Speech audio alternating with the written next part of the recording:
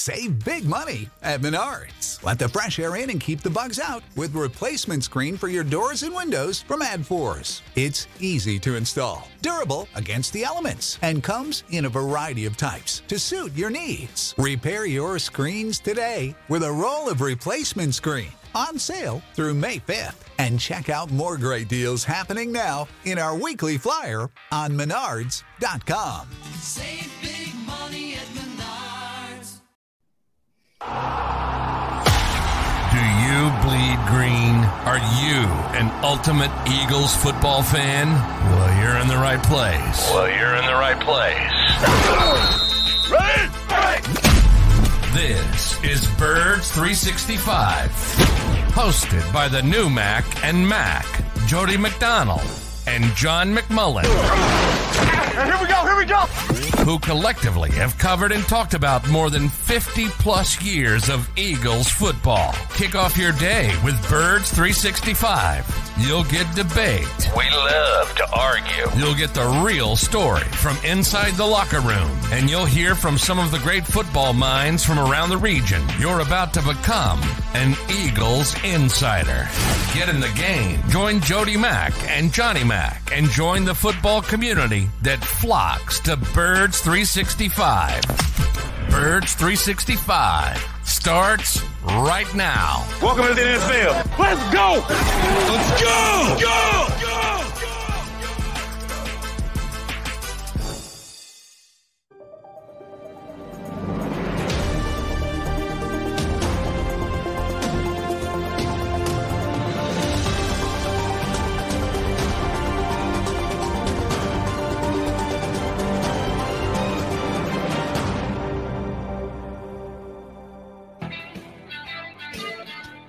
It's a Tuesday here on Birds 365 on the Jacob Sports YouTube channel.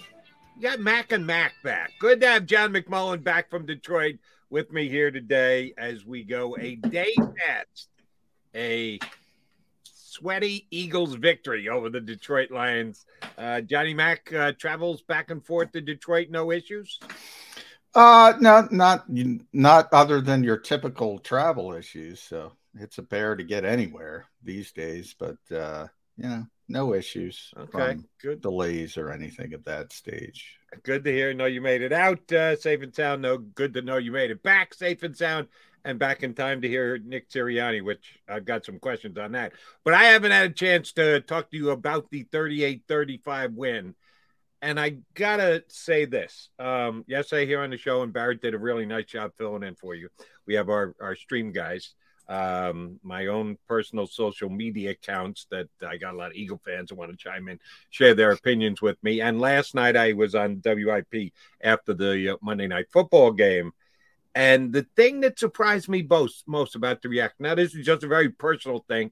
I listened to WIP yesterday. Yeah, you check out other people's social media. But just from my perspective, people worrying too much about Jalen Hurts running the football as much as he did. Oh, I'm with you. I'm like, I can't. There's not this magic number of carries that, he's going to get hurt. He's over 125. It's similar. You and I go to the baseball analogy, probably me more than you, but you're a baseball guy. So I go to baseball analogies a lot. Same thing with pitch counts. Like, 99's fine, but once you hit 100, it's over. The wall is, it drives me insane that people think they can legislate these types of things. So I'm with you 100%. It struck me during the game, and I said it on the post-game show, the Jacob Media post-game show with Mike and Derek and Devin and Seth Joyner. And I said it to Seth, this isn't a run-first team. This isn't a pass-first team. This is a Jalen Hurts first team. Here's how I describe it. Everybody's saying, can you win a game because of Jalen Hurts? Well, you just saw it. They won a game because of Jalen Hurts. He won that game for them. Not they didn't win despite the quarterback. They won because of the quarterback. And why did they do that? Well, a large part of it, not all of it, because he's a very unique player, made some big plays throwing the football as well, especially the deep throw to A.J. Brown. Most of it, though, was with his legs. And the Lions didn't know what to do with it. That Dan Campbell, Alex Anzalone, the other Malcolm Rodriguez, the rookie line, they're like, wow, after the game. I'm having to deal with that. And so many times, and I'm glad Nick said this. Nick said it after the game. I think he said it again yesterday. He talked for so long yesterday. He bailed us out so many times. Maybe he called the wrong thing. He's bailing them out. Maybe the Lions got loose on a blitz once. He bailed them out. I'm with you 100%, Jody. I can't worry about it. Well, I think you can. But here's what annoyed me, because I think it's an actual legitimate concern. Because he did carry it, they said 19 times with the official number, but he took a knee at the end. So it was actual 18 carries. They had to, it is of concern. He was hit more than any other quarterback in the National Football League week 1. I'm not just going to pretend that didn't happen. But here's the way I think if you're an Eagle fan afterwards, you have to look at this game. Like John McMullen said, they won because of Jalen Hurts. That has to be the lead paragraph. That's where you have to start your conversation, and then you can continue and get to the point of, yeah, but they need to be careful because they're putting Jalen at risk. Jalen's putting himself at risk plenty. And are you ready to have Gardner Minshew? You want to end up like the Cowboys and have Gardner Minshew playing for 2 months? So it needs to be noted.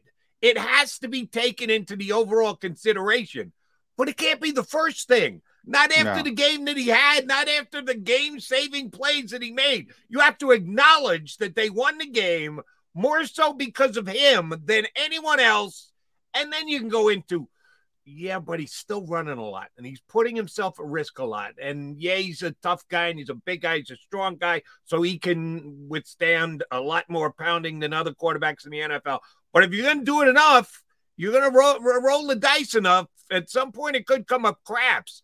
And then that's what happens to the Eagles. Their season goes into crapper. So I think it's a very fair acknowledgement and point to make. But come on, at least give him credit for what he accomplished yesterday, which was winning the Eagles the game. Well, you should certainly give him credit first. And, maybe that could be 10th or 11th on your nitpick list. Here's why I think it's so low. And this is something I also mentioned to Seth, and he agreed with because I bring that up because he's a former NFL player. So he knows, and he's played for different coaches. And one thing I've heard from literally, not figuratively, literally used correctly, every single coach I've ever talked to has used the cliche, control what you can control, to the point where you roll your eyes. You hear it so much. But it's true. It's a cliche for a reason. I can't control. You bring up, do I want to see Gardner Minshew? No, I don't want to see Gardner Minshew, but I can't control it. Just like, how did Dak Prescott get hurt? Not running the football. You talk about Tyron Smith in Dallas. They can't control that. So what if Jordan Mailata goes down next week? I don't want to see Jack Driscoll. Derek Barnett, you saw him go down. Now, I know fans don't like him and don't think it's a big deal, but it's a big deal for the Eagles' rotation. Non-contact ACL injury. I don't care what any of these sports science you can't control injuries. There is a part of randomness that drives people crazy, and they want to control it. They want to control it. I understand. I can't control Can I it. interject a second? Yeah. So then the Eagles not playing guys in preseason is folly. Because it is to a certain degree from the if they think, here's where it's folly, Jody. If they think they're controlling injuries, it's folly. That's my point. It's folly. Now, it is, if you stay in bed, right, you're less likely to sprain your ankle than if you go out and, run a couple miles. So there is some, you're increasing your odds. I'll give them that. But to say that you're controlling the injury impact, look, there's two sides to think about everything. the side I just mentioned, yeah, if you're going to sit in your chair, you're going to be safer than if you're out doing something active.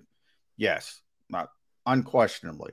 On the other hand, if you're going to sit in your chair, sit in your chair, sit in your chair, sit in your chair, sit in your chair, and then say, okay, this is the day I got to go out and do something active, are you more likely to get injured because you're not prepared, because you've been sitting in your chair and you've atrophied for 3 weeks? So, I mean, there's two ends of the equation. And I think all these people trying to, I have the idea to prevent injuries. No. And when it comes to Jalen Hurts, here's the issue. First of all, some of it's baked in. He rushed it 17 times. That's not going to happen every week. They needed it this week. Right. They needed it to get over the hump. It's not going to happen every week. It's not like, he's going to run it 7 times a week. We're going to project over 17 games. No, there are going to be games where they don't need it. And maybe the passing game is cooking a little bit more, and maybe the running game, absent Jalen Hurts. Miles had a big day, but you get the point. They're not going to need it to that point each and every week. So a lot of it's baked in. Something else that Nick said that I liked, if we got to throw it 50 times, we're going to throw it 50 times. If we're going to run it 50 times to win, we're going to run it 50 times. If Jalen's going to run it 20 times, Jalen's going to run it 20. Just get to the finish line. That's what I like about Nick Sirianni. He does seem to, all right, Howie and Jeffrey, you can have the off season. You can talk about whatever you want, what you want. When that game starts, I'm going to try to win that game. I like that about Nick Sirianni. All right, and as do I. And when he said that yesterday, I know some people had a problem with it. I didn't. I'm with you. I liked it that he said, in the moment, we're going to do what we have to do to win the football game.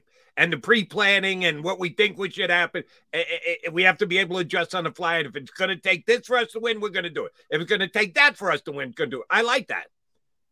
How do they not adjust and play Jordan Davis more in the second half?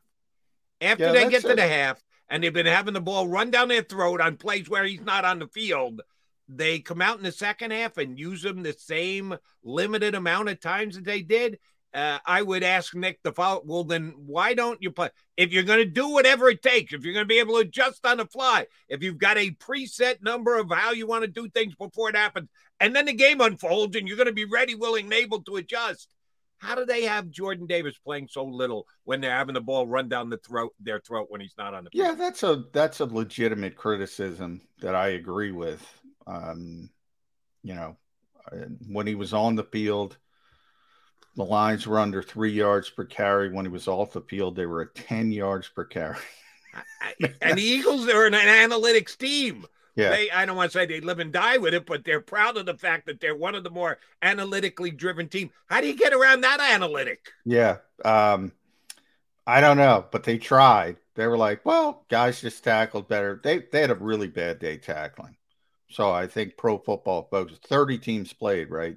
So not counting last night because they haven't formulated that yet.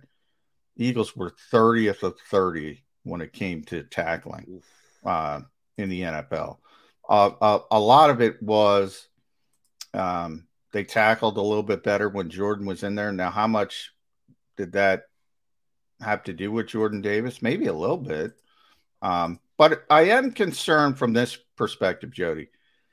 I don't think Javon Hargrave and Fletcher Cox are going to play that poorly week in and week out.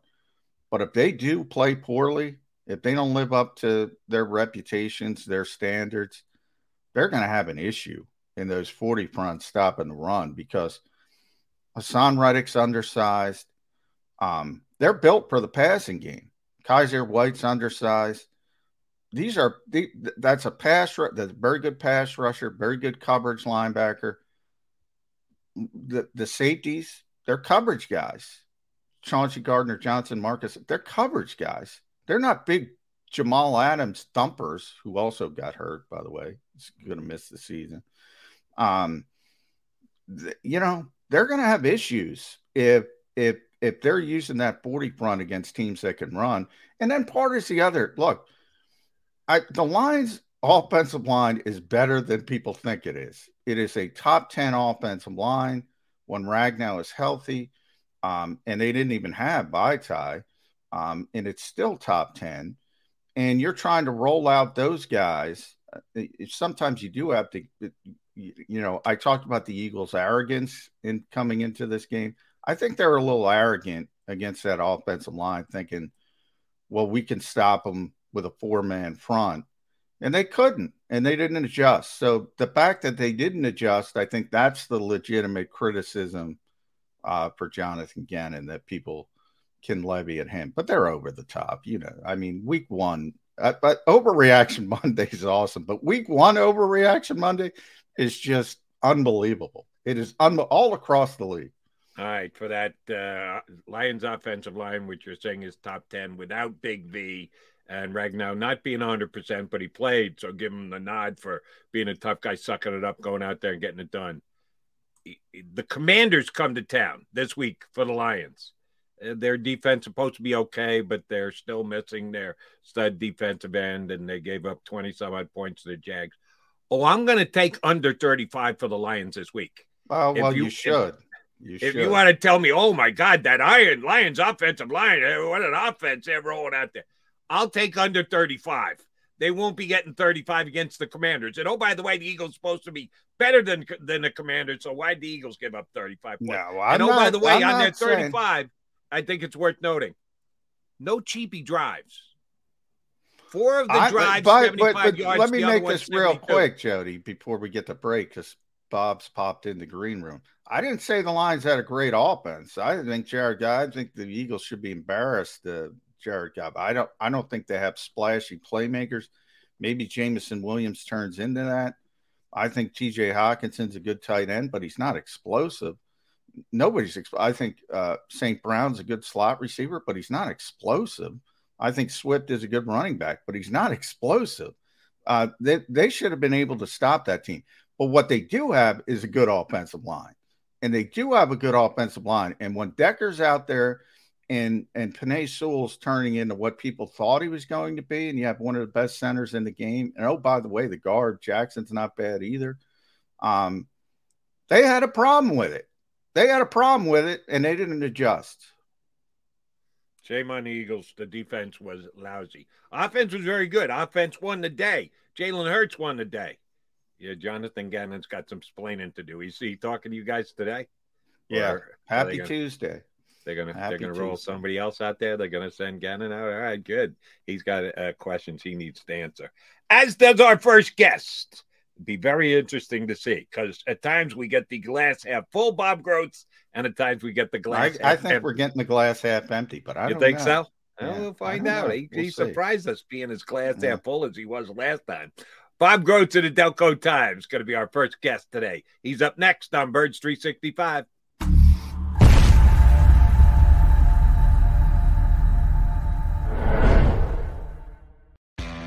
Go to get your game on. Go for the beers. Go for the cheers. Go for the hit and the hits. Go for the stakes and the stakes. Go to get your parlay on. Go to get your party on. Go for the scene. Go for the screens. Go for the gallery. Go for the win. Go to Ocean. Visit theoceanac.com to plan your visit. Philadelphia fans, we're cut from a different cloth. Born into a brotherhood and bonded to our team for life. We believe anything is possible because we've witnessed the impossible. While we may be from different neighborhoods, come Sunday, we are one, and we will be heard. Bondley Hockey, official partner of the Philadelphia Eagles. It's the #1 news at 10 p.m. Action News on PHL 17. Join Shari Williams, Gray Hall, Deuces Rogers, and meteorologist Adam Joseph for all the big stories at a time that's right for you. Action News at 10 p.m. on PHL 17. I get scared sometimes. Of a lot of things. Joining in. Decisions. The dark. The dark. But I once heard someone say, but as I always say, it's okay to be afraid. As long as you face the fear. And keep moving forward. Wherever you are in life, Count on the name trusted in insurance for over 80 years. Independence Blue Cross.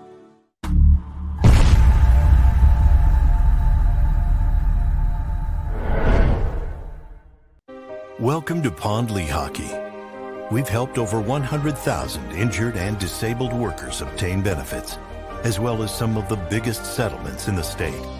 If you've been injured at work, give Pond Lehocky a call. Go passionately. Go fearlessly. Go confidently. Go Birds! Go confidently towards your goals with First Trust, Philly's hometown bank for nearly 90 years, and the official bank of the Philadelphia Eagles. We're focused on getting you over the goal line. So go with conviction, go with trust, Go Birds! and go forward with us by your side. First Trust Bank, the official bank of Philadelphia Dreams. Oh, and go Birds.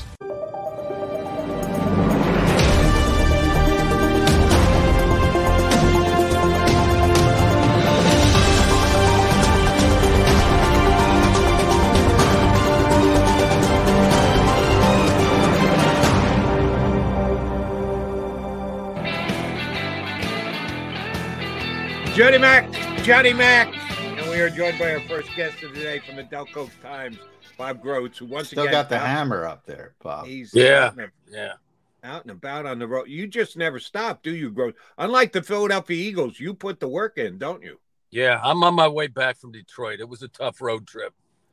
Really Romulus, tough. beautiful. Yeah. We went to Uncle Joe's, got some turkey next for you. I missed the game. I got a speeding ticket, but I can make a pretty good case. So.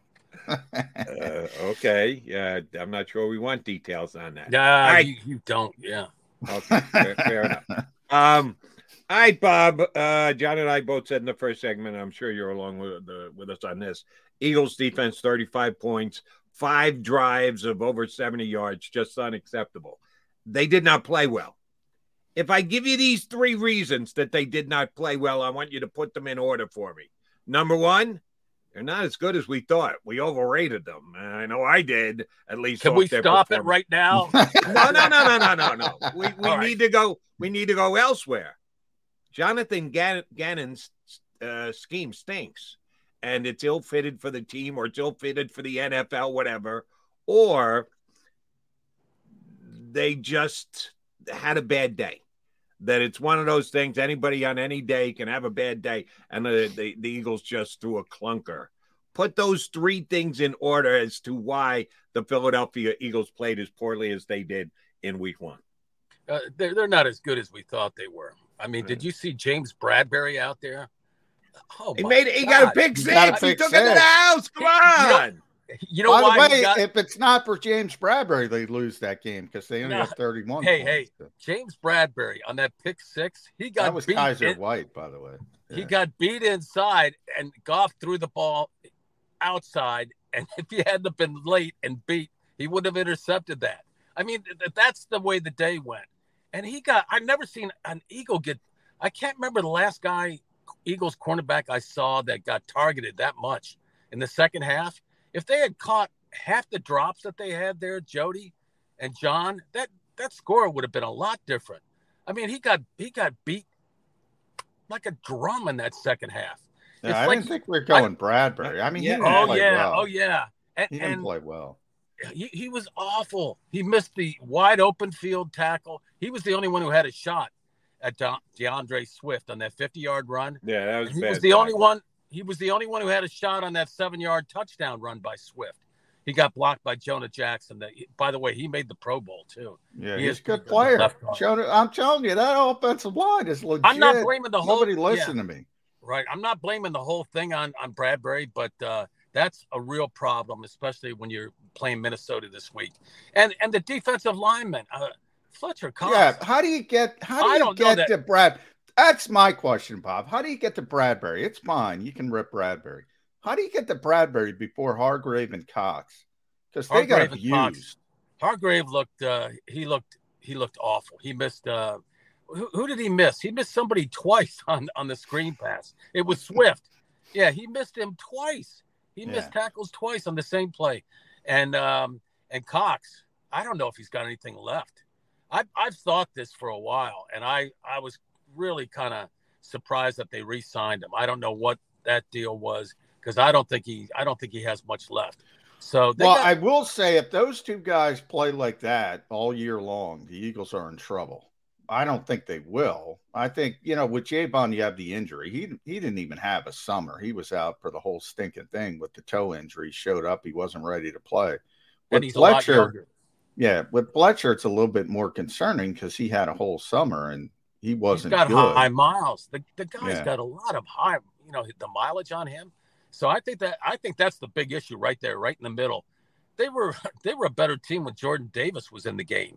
Taking up guys. The rare points he was in the game. Yeah, he played 20 snaps? 22, yeah. Yeah, 20. Okay, I mean, so they're going to have to do that. But they're going to have some problems this week trying to with their coverage. Yeah, I don't know, because Minnesota has a bad offensive line, especially in the interior. So it's like they have the great skill position players, but they can't block anybody in the interior. That's been the issue there for years. The Lions can block everybody, but they have no skill players.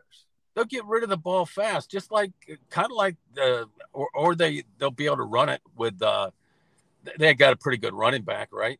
Oh yeah. That Dalvin Cook doesn't need a lot of offensive. You still need going. Yeah. So I see more 75-yard drives this week. I really do. I think this is going to be a real problem.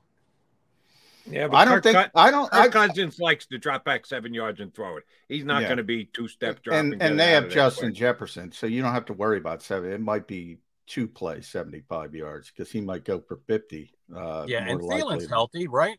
Yeah, Thielen's healthy. Irv Smith is healthy. They got some. They're going to have some problems. It's a good thing that offense can score points. That's all I can say, because they're going to need them. All right, what's your level of concern? Oh, and by the way, I'd put Gannon third on that list, really. I don't think it was his scheme so much as the execution. The execution was ridiculous. Yeah, the tackling was awful. It was awful. And you know what? That tackling is what you get when you don't tackle during training camp and these joint practices. I mean, it looked like they were still doing that kind of exercise in the game, John. Yeah, that part of it's self-correcting too. That's like the first 2 games is the new preseason type of thing. But they can't be that bad tackling. If they are, Bradbury is. Bradbury has missed a lot of tackles. He's a guy that misses tackles, and he's a guy that offenses have always thrown the ball a lot at. So that rewatch the third and fourth quarters with him. It looked like he didn't even want to be in the game. I mean, he's like 5 steps behind. All right, but whoa. Hold on. You're just beating this poor guy into the ground. He didn't have a great game. It was unbelievable, Jody. You got him 9 feet under. Did Darius Slay not give up a couple of big plays too? That back shoulder. And who was the guy? No, that was Charks. DJ Chark, yeah. I've never heard of these guys. Saint Chark, the Eagles, whatever. The Eagles, everybody, a lot of Eagles fans wanted Chark. I didn't agree with him, but he's okay. He had a couple of drops. Yeah, they dropped balls all day, and they still got within 3 points at the end. The Eagles got lucky. I got to defend Bradbury here a little bit, not in run support. Defend that? Not in run support. Well, I'm looking at the numbers. He got targeted 6 times. They completed 1 pass against him. I mean, he's a corner. That's a really targeted 6 times. I think it was more than that. And there targeted were 6 times, one reception. One reception. Yeah, I didn't think Bradbury was that bad. I come out of that game going, wait a minute. He's big plays. I think he was the other team is making big plays against Slay. I think he was bad in run support. I think Bob's right there. But I don't think he was bad in coverage. Go back and watch the guys. He's not even within 3 or 4 steps of him in that second half. It was just, that's going to be wait.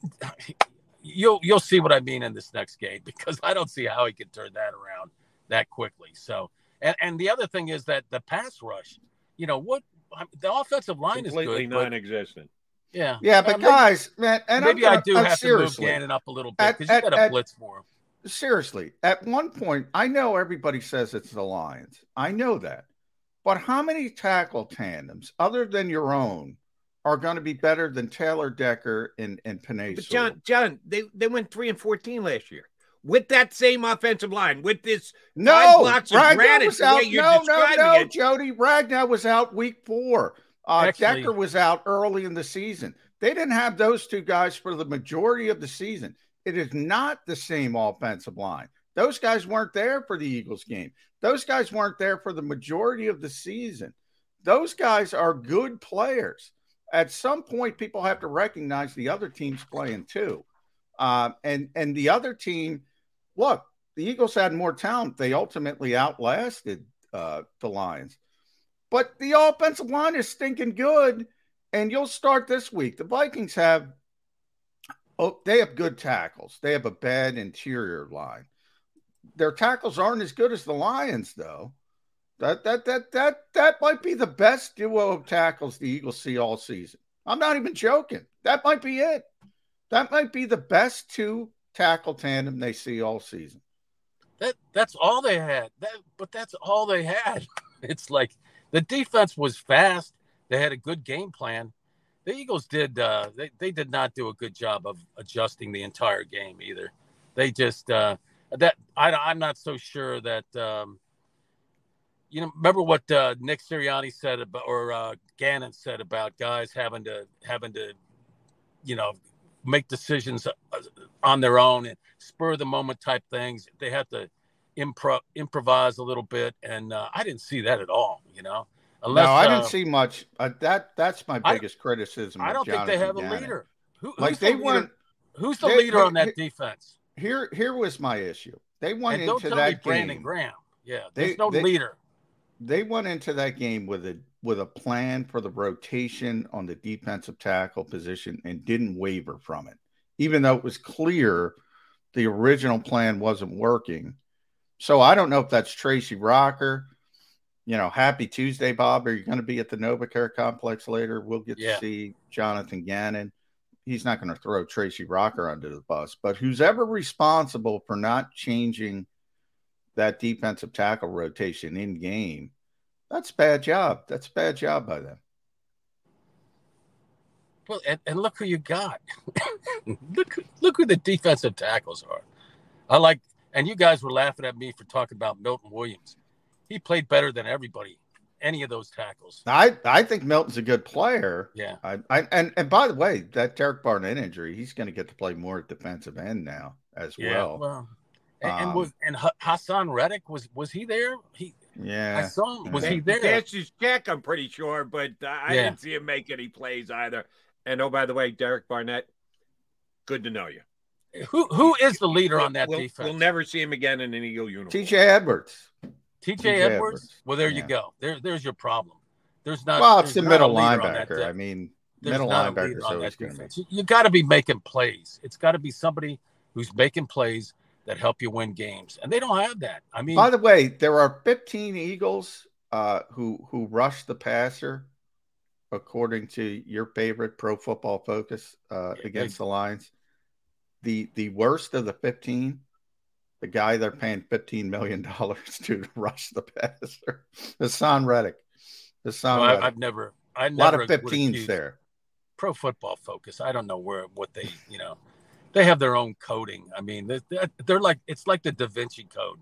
Nobody knows what it is, but everybody quotes it and throws it out there. Yeah, says, you're right. Look at this. I this. quote it. Slow news day. Out there. Yeah.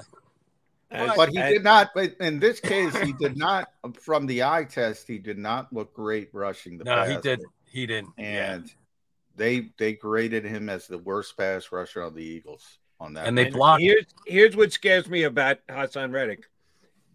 Because it starts in the middle, and John and I talk about it all the time. We did a lot during this offseason, mostly about Jordan Davis, that it might not show up statistically, but because he takes 2 blockers, because the other team shows so much respect for him, that makes it easier for everybody else. Well, number one, he's only on the field for 22 snaps, and number 2, he's got to actually earn that respect. We can't just give it to him on a platter because he was a first-round draft pick and he was as good as he was in limited use at Georgia. But that might be what Hassan Reddick needs, that he's got to be in one-on-one situations, that if he at any time is taking chips and tight ends and whatever else, he's not going to power through. He's not going to Reggie White swipe by somebody. Yeah, he's one of those guys who, if the other guys aren't getting their job done, don't think Hassan's going to be able to do it by himself. Maybe that's all Jordan Davis can play this year is 20, 25 snaps. Big guy, much more intensity. It's all he played at Georgia. So, much more intensity. This is different. I mean, it's different taking on a double team in the NFL, obviously, than at Georgia, even against that good competition. So that might be what you're looking at right now. I mean, a 20, 25 snap thing with him. He might not have the stamina to do it. So, but all that said, Fletcher Cox, man, wow. and another guy I thought he did, and he's a great guy, and he's one of my favorite Eagles, Brandon Graham. He looked like he was a step slow too. He came in and made and gave him a little bit of juice right away, but after that, wow. Brandon got a sack. Come on, baby. Brandon got a sack in 3 hurries. Brandon was the only guy who did anything. Come on. We have to put this in the proper context. He got a half a sack. Are we going to say Fletcher got a sack too? They each got a half a sack. Well, that was a bad snap, but that's why I can't. Exactly. But that was it. They wouldn't have gotten the sack. Yeah, but Jody, that's why I yell at you all off season that sacks are such an unless you look at every single sack and see what happened on that particular play, they can be so meaningless. And you saw a perfect example. That was a meaningless sack. Yeah. So, and that's why I think people look at pressure ratings more and how close and do you affect the quarterback, and that's why the Eagles should have had 2 more interceptions. They were banging into each other. Slay dropped. Yeah, one. Jared Goff is terrible.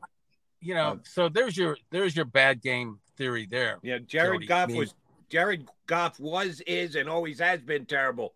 He put up 35 points against the Eagles defense. How do we explain that? They got more touchdowns than the Eagles offense did. He really didn't play well, Jared Goff. And, I hear what you're saying. They put up all those points.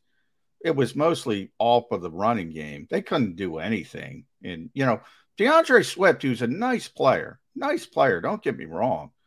But he's not, he's not Derrick Henry. He's not Nick Chubb. He's not what they're going to see this week in Dalvin Cook. He averaged 9.6 yards per carry. 9.6 yards per carry. I mean, that's just unacceptable. Which leads me to the other side of the football, Bob. Jalen Hurts won this game for the Philadelphia Eagles. Jalen Hurts carried the Eagles over the finish line. You agree with that or disagree with that? Oh yeah, that was obvious. Yeah, that was the obvious, and that offense. They still got a lot of things to straighten out there. How could Devontae Smith not get a catch? That's amazing. I mean, I was concerned about that all season. And how could Dallas Goedert, who by the way was open all day, he didn't. I don't even know. I don't know if he looked at him. I don't know how much Hurts even looked at him. That you gotta. This could be a prolific passing attack. I think Hurts can throw the ball well enough to get those guys. I don't know if he just doesn't see it. His decision. He's not coached to see it, Bob. It's high-low progression. That's it. So it's got to be on the coaching staff. And I asked Nick this yesterday. It's got to be on the coaching staff to be disciplined to get Devontae Smith and Quez Watkins involved. They weren't disciplined enough in week 1.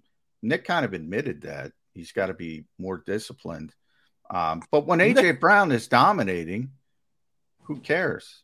Yeah. Well, I'll tell you who cares, John. Devontae Smith. Yeah. Right. Devontae Smith. Yeah. And I said this last night on WIP, Bears repeating here. 1 week. Kind of stuck out like a sore thumb. I didn't see it coming that he was going to take a goose egg. And, it concerns me a little bit. Let's see what they do this week. If I bet he gets the first target. Smith has 2 catches for 19 yards, I'm going to go, wait a minute. Is he being frozen out here? Are Jalen and AJ just too tied to the hip? Let's give him a week to see that this past week wasn't an anomaly. If it happens again, we're going to have questions. But I'm not going to overreact to week 1, him being shut out. It's not Jalen's fault. He's going where he's designed to go, and if not, he's going to run the football. So if Devontae is not involved, blame Nick Sirianni and Shane Steichen. That's who's to blame.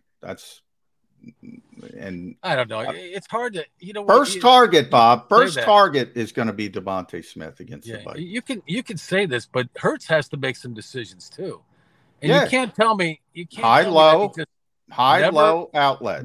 He just never looks at these guys. I mean, it's like, how can you? Why do you add a receiver like AJ Brown? Well, obviously you want to throw to him, but how do you do that after drafting a guy in the first round, another guy in the second round, and both those guys Goddard's paid a lot of money, and then you don't get him the ball. I mean, you want Goddard to be your blocking tight end. If that high-low thing, if Hurts doesn't have the freedom to spread the ball around, that's just ridiculous. And I don't know about that. I think but that's the whole NFL. I think it's not just the Eagles. I think he's so afraid of turning the ball over that he just pulls it down and runs. And by the way, let me give Jalen. Sorry, Bob. Let me give Jalen his credit because I don't think enough people have done this yet. One of the major concerns we talk about here on Bird 365, all the other places as well. Make him go left. Make him go. I thought we were talking about a basketball game here as much as we were talking about Jalen Hurts. Make him go left. He can't throw when he's going left. He threw the ball left a lot over the way, and most of them to A.J. Brown. But he did well throwing to his left, and that was supposedly one of the concerns about him coming into the year. I can't say he put it to rest, but he looked pretty good throwing to his left. I'm not as worried about that as I was. And throwing it in the middle of the field. I think the criticism is when he's moving to his left, he can't throw. Not that from the pocket he can't throw to his left. And the one time he got flush left, he just ran out of bounds. I think that's a positive sign. When he gets in trouble is when he tries to throw the football across his body in the middle of the field in those types of circumstances. So it's smart. Just live to play another down. That's positive. But the big story with Jalen, 17 carries, Bob. So you have all these people can't do that. Can't do that. Yeah, there we go. Bob Groats, not sustainable. It isn't. Yeah. Did you see the shots that he took? I mean, he's so quick. By the way, and Sirianni was talking about that. I'm giving too many kudos to Nick, but I'm giving another kudos. He didn't complain. He didn't have one issue with officiating. All fans are going nuts. Look, if somebody commits as a defender, before the quarterback starts to slide, it's not a penalty, no matter what you think. And Nick, to his credit, did not complain about the officiating. He said he had no issues with the way they called it. But here's my thing, the overriding. Why can't it work? Lamar does it. Josh Allen does it. Why can't it work? Why can't it work? Yeah, not 17 times. Yeah. Well, yeah, but that's not going to happen every week, Jody. They needed 17 to win this game. They're not going to need 17 every week. I don't know about that. They don't need it. They're not going to need it every week. Yeah. This was the anomaly. But if you think Jalen Hurts this week against the Vikings is only going to rush it 4 times, I think you're mistaken as well. If you would have told me he'd have to run 17 times against the Lions and win a game, I would have said you're crazy, And I was thinking that this would be 44-8 this game. I mean, it was like with that firepower, and the lack of firepower. That's the problem. Expectations. Yeah. The problem with expectations is they come with expectations. Look, you saw it last night on Monday Night Football. Seattle stinks. Seattle stinks. Seattle stinks. All of a sudden, week 1, the 12th man shows up. Look, Detroit, usually you're in Detroit. Jody and I talked about this a lot. Don't even say that quarterback's name because he was awful. No, what I'm saying is last time they were at Detroit, there were 45,000 people there, maybe. It was a mausoleum. Most of them were Eagles fans. That place was unbelievably loud. That if the Lions ever get good, that place is going to be very difficult to play in as a dome, and it's a small field, low ceiling. They couldn't hear. They couldn't communicate. They couldn't do anything, and they still scored 31 points. You got to give 7 to the defense, but I think that's an overall positive in that type of environment to put up those numbers offensively. How is that not good? I see you smiling, Bob. I'm telling you, there were no Eagles fans there I couldn't believe it. Look at the resources. They should have put up 60. 31. Oh God. Hey, this team still has. There's some issues with, if you ask me, the leadership. I mean, Jalen Hurts is obviously the leader of that offense. Okay, who's the guy after that? Jason Kelce. No problem on offense. There you go. Yeah, no problem maybe on defense. And then that's offense. That's it. Yeah. Lane Johnson. Lane's a good player, but I don't know if I'd put that in. But definitely more leadership on the offense, right? Yeah. The defense, the defense, yes. The defense, they're all looking at each other. I mean, and you can make Fletcher Cox, you can vote him a captain, but that doesn't mean that he's a leader. And that's for sure. I agree with that. And here's one of the other things that rubbed me the wrong way, and maybe it was the way it was talked about after the game as much as the way that it actually played itself out on the game. Gardner Johnson played every single snap. Almost. He was there about 20 minutes before the game started. Yeah. And, oh, by the way, Jordan Davis can only get in for 22 snaps, and he was with them all preseason long. I get it. He's a rookie, and Gardner's not, and there are certain differences. But one guy can play every snap of the game who just showed up, and the other guy who you aggressively moved up in the draft to get, you're protecting and worried about his conditioning. Well, what the hell were you doing conditioning him all offseason? Yeah. You couldn't get him up to more than 22 snaps for the opener? Come on. That's apples and oranges, though. Those DBs, they're all in shape. Yeah. They can go forever. The real big bodies, that's the way I look at it, Jody. The big bodies, it's different. Here's why I say that's baloney, though, too. Percentage of Eagle offensive line snaps. 100% across the board, right, John?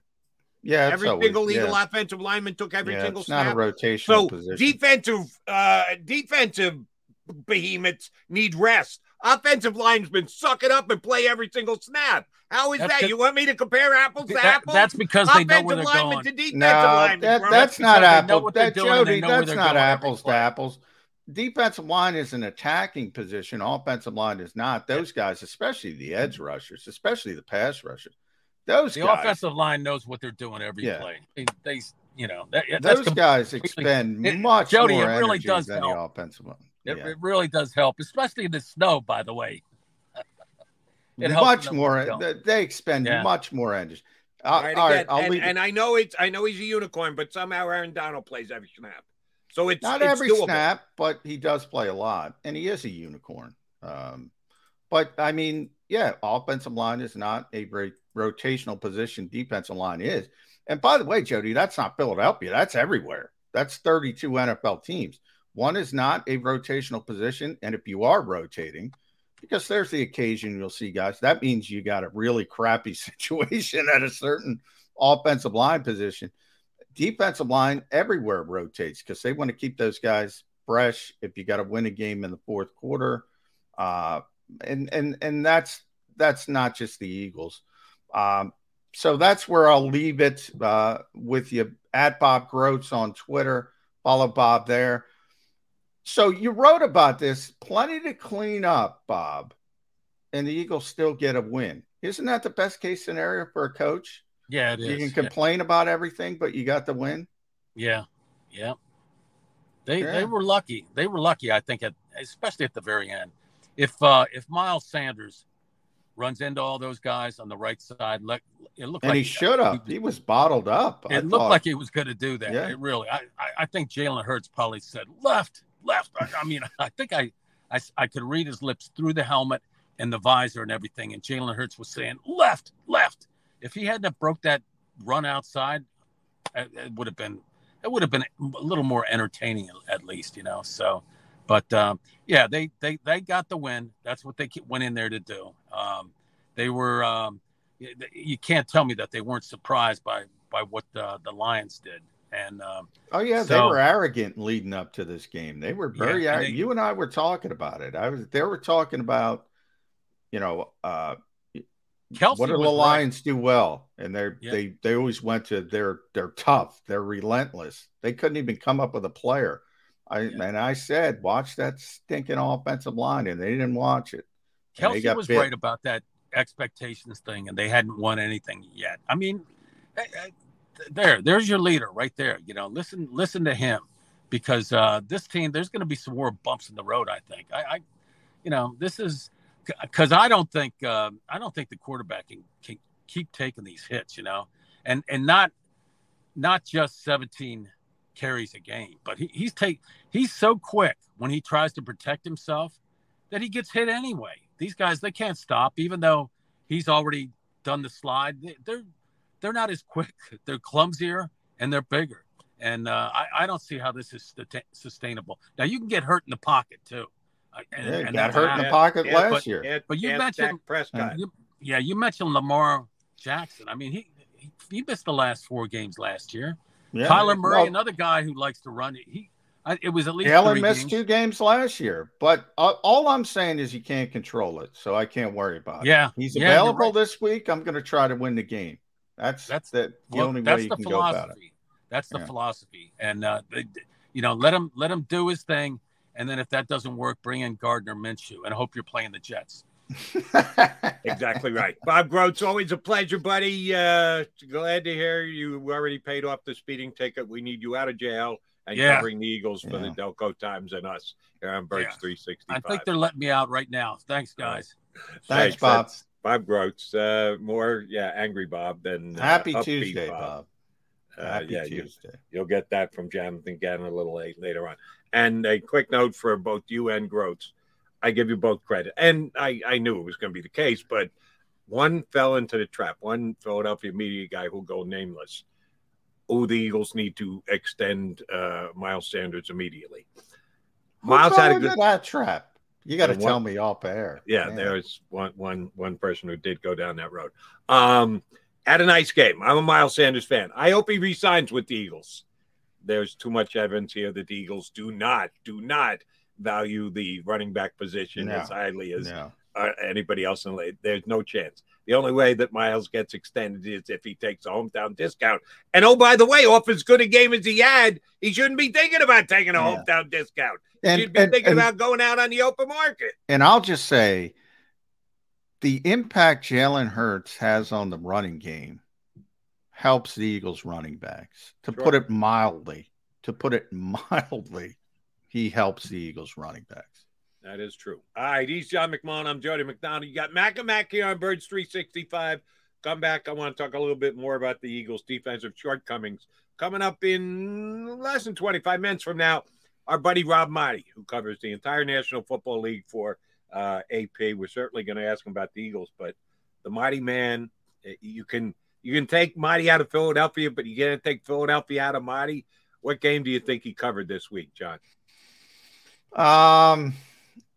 Well, I didn't see Rob in Detroit, so that's correct. He wasn't there at the Eagles. Tampa, his home was Tampa. No, he wasn't at the Tampa-Dallas game. Oh yeah, Tampa-Dallas. I don't know. Where Doug was he? Peterson v. Carson Wentz. Yeah. He got himself to the nation capital to see a couple ex-Eagles go against each other. That was a good game, too. Ended up being a good game. Carson actually pulled it out at the end. So we'll talk about that. We'll talk Eagles when Rob Maaddi joins us as well. John and I are coming back, talking Birds next here on Birds 365.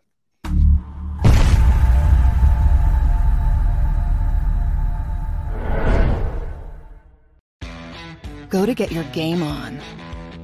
Go for the beers. Go for the cheers. Go for the hit and the hits. Go for the stakes and the stakes. Go to get your parlay on. Go to get your party on. Go for the scene. Go for the screens. Go for the gallery. Go for the win. Go to Ocean. Visit theoceanac.com to plan your visit. Philadelphia fans, we're cut from a different cloth. Born into a brotherhood and bonded to our team for life. We believe anything is possible because we've witnessed the impossible. While we may be from different neighborhoods, come Sunday, we are one, and we will be heard. Pondley Hockey, official partner of the Philadelphia Eagles. It's the #1 news at 10 p.m. Action News on PHL 17. Join Shari Williams, Gray Hall, Deuces Rogers, and meteorologist Adam Joseph for all the big stories at a time that's right for you. Action News at 10 p.m. on PHL 17. I get scared sometimes. Of a lot of things. Joining in. Decisions. The dark. The dark. But I once heard someone say, But as I always say, it's okay to be afraid. As long as you face the fear. And keep moving forward. Wherever you are in life, count on the name trusted in insurance for over 80 years. Independence Blue Cross.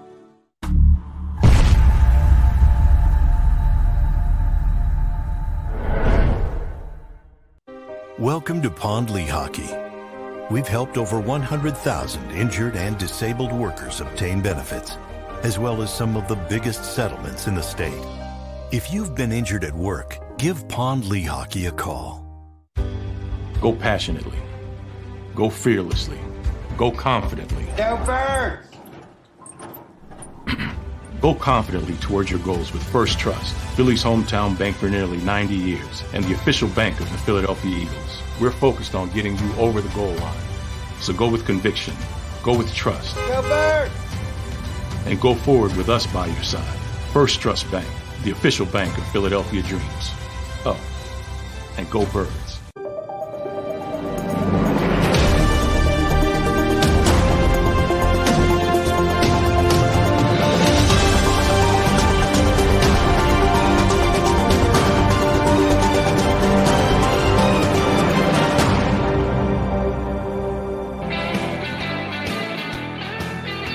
Got the Mac guys here on Birds 365. Jody McDonald with my partner John McMullen, giving you our take, and getting John back on is always a plus for this show because he missed yesterday coming back in from Detroit. Was there in time to hear Nick Sirianni talk about what transpired in Detroit. I was pretty good with most of what Nick had to say yesterday, except his feeble, that's a word I'll use, feeble attempt to explain why Jordan Davis only played 22 snaps, because that's the rotation. And they thought the Lions were going to, because they were down by as many points as they are, be one-sided and pass the ball, and they stuck to the run, and that's Jordan's ballywick. And that's why you have coaches. You can substitute out of your substitution pattern. For the ones who work hard to ensure their crew can always go the extra mile, and the ones who get in early so everyone can go home on time, there's Grainger, offering professional-grade supplies backed by product experts so you can quickly and easily find what you need. Plus, you can count on access to a committed team ready to go the extra mile for you.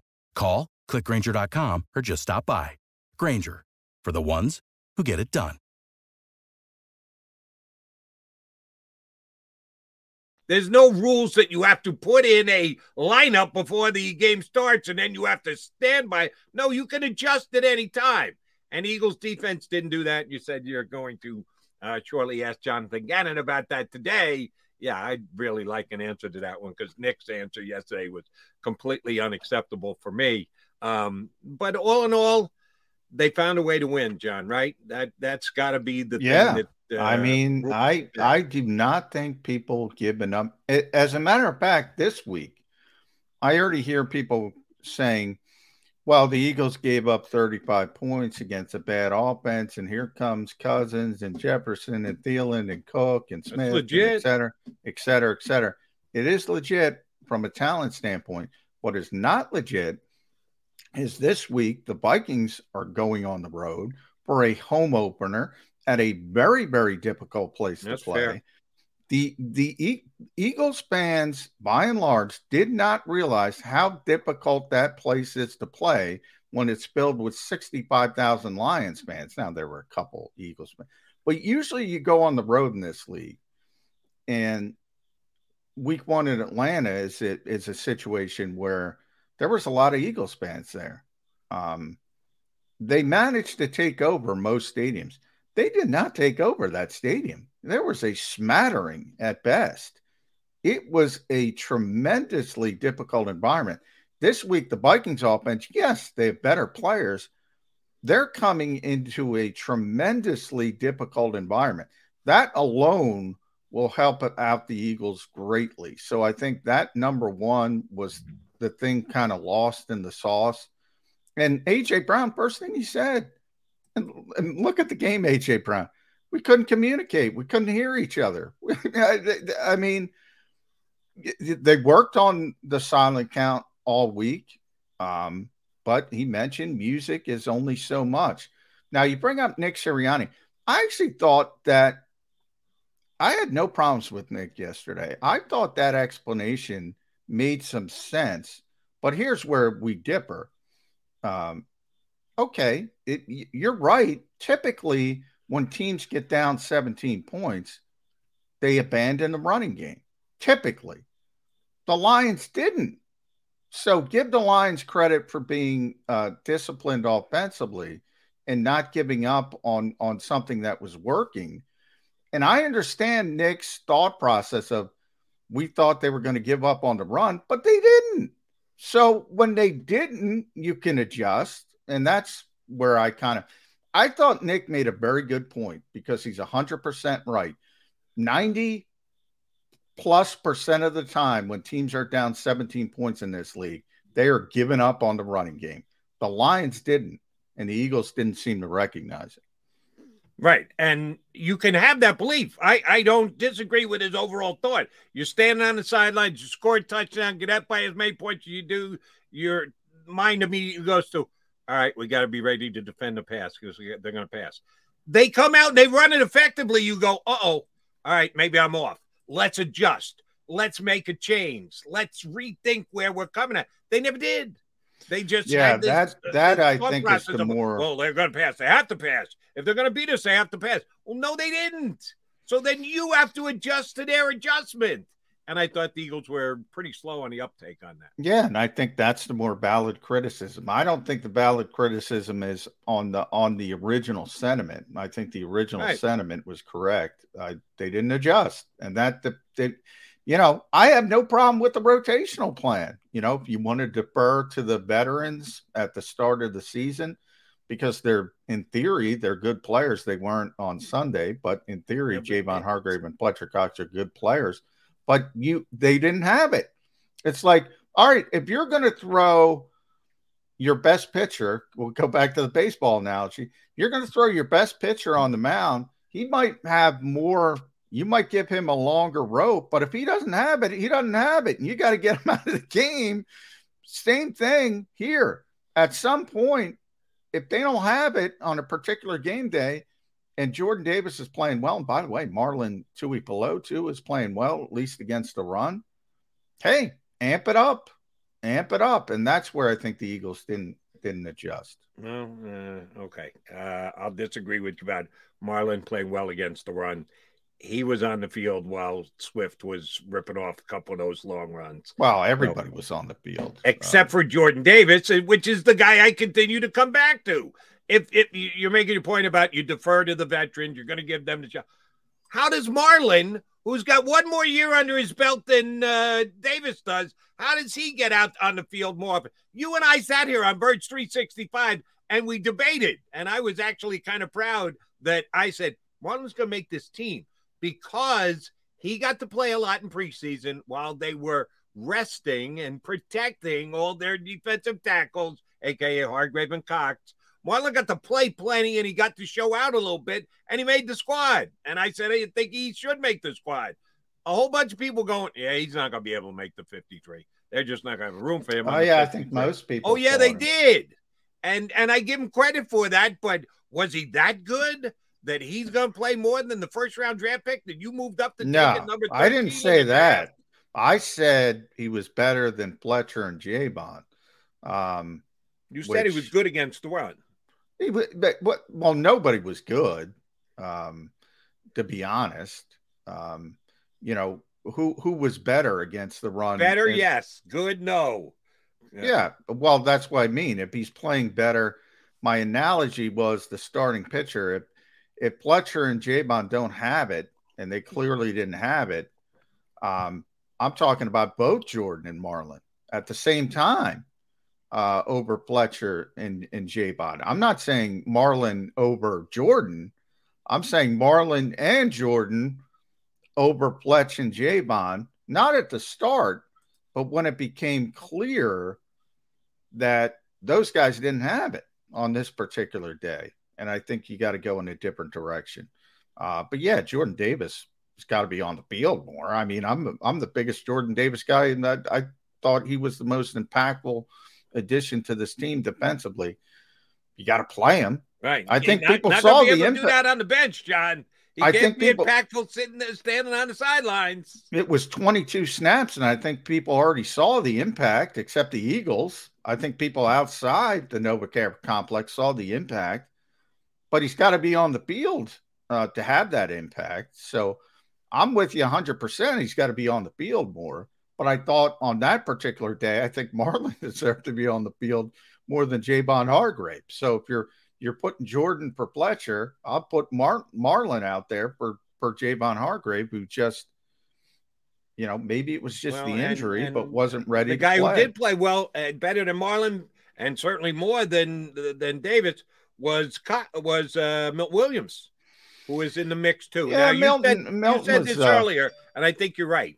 And again, condolences to Derek Barnett on the fact that his career may be over and done with. His Eagle career is over and done. Please tell me, Johnny Mac, that his Eagle career is over and done with. I would think so. Okay. I can't guarantee it because now you have the injury excuse. So, right, he's not going to get a big contract because he didn't get a big contract this year. So he's got to get another 1 year But he's got deal. years to go on his contract. Now they're kind of voidable. full years. I get that, but he's got years to go. That if they wanted to keep him, they could. Well, they were always going to void. I mean, that's just how he void. He signed a 1 year deal. So he's going to be a free agent. What I'm saying is, 1 year at the veteran minimum, I can't guarantee he's not going to be back at that. And the Eagles could use that injury excuse. They like him. They like him as a player. I know he works hard, and Nick bent over backwards to say, we're going to miss him, and he plays football. He can't play. He hasn't been able to play for you. He made one play in the Super Bowl as a rookie. I'm waiting for the next big play he made. And the Super Bowl was now 5 years ago, John. Well, he didn't even make that play. Brandon made that play. He just fell on the football. Somebody had to fall on it. So I'll give him at least that. I don't want to completely bury the guy. He recovered. Well, I'm just saying, if we're going to go down that route, that was Brandon made that play. But he was the bigger contributor. Yeah. But yes, someone had to pick up the football, and he did. Yeah. But I'm overall, look, the problem with Derek Barnett in Philadelphia was he was a first-round pick. It was a third-round pick, but we've talked about this 100 times. He's a fourth-round pick, third-round pick. As a fourth rotational defensive end, he's fine. He's fine. He's a good player. And the reason you're allowed to do that, and I know people always, why do you hate him? Why do you hate him? I don't hate him. I'm keeping it in the reality of the National Football League. When you are a mid-first-round pick, your salary dictates a level of production. It's not the way you look at it. If it's a non-capped league and it's just Jeffrey Lurie's money and Howie Roseman can correct his mistake by going out and spending it on somebody else when Derek Barnett doesn't live up to expectations, then I wouldn't care. It's a capped league. You're in a capped league. A guy is making X amount of dollars. He doesn't perform. Yeah, he gets called on the carpet. And I don't feel bad about calling him on the carpet. That's the rules of the National Football League. That's the financial implications in the National Football League. So I don't think I'm being unfair. Oh, you just pick on him because he's a no. I don't think damn straight I do, because he's making first round draft pick money. I don't think he's unfair, but that's the part where no, he's not. No longer. Last year, that was it. He signed a new deal. Now it's rebooted. What did they get out of this deal? Now, well, yeah, but I mean, 1 year. $5.5 million isn't first round pick money. No, it's a waste. It's a complete waste of time. It might be worse than, and I know you can't legislate injuries and you can't control that. I didn't think Derek he was going to do anything anyway. And he didn't before he got hurt. And now they got no chance to get any production out of him. Well, obviously he got hurt. So in hindsight, again, but that's not fair because nobody can predict that. Right. I'm saying 17 games for $5.5 million at defensive end for a rotation is not a lot of money. So I'm saying when you reboot the contract, the problem is he's always, and I said this from the start when they re-signed him, the problem is that usually happens in another city.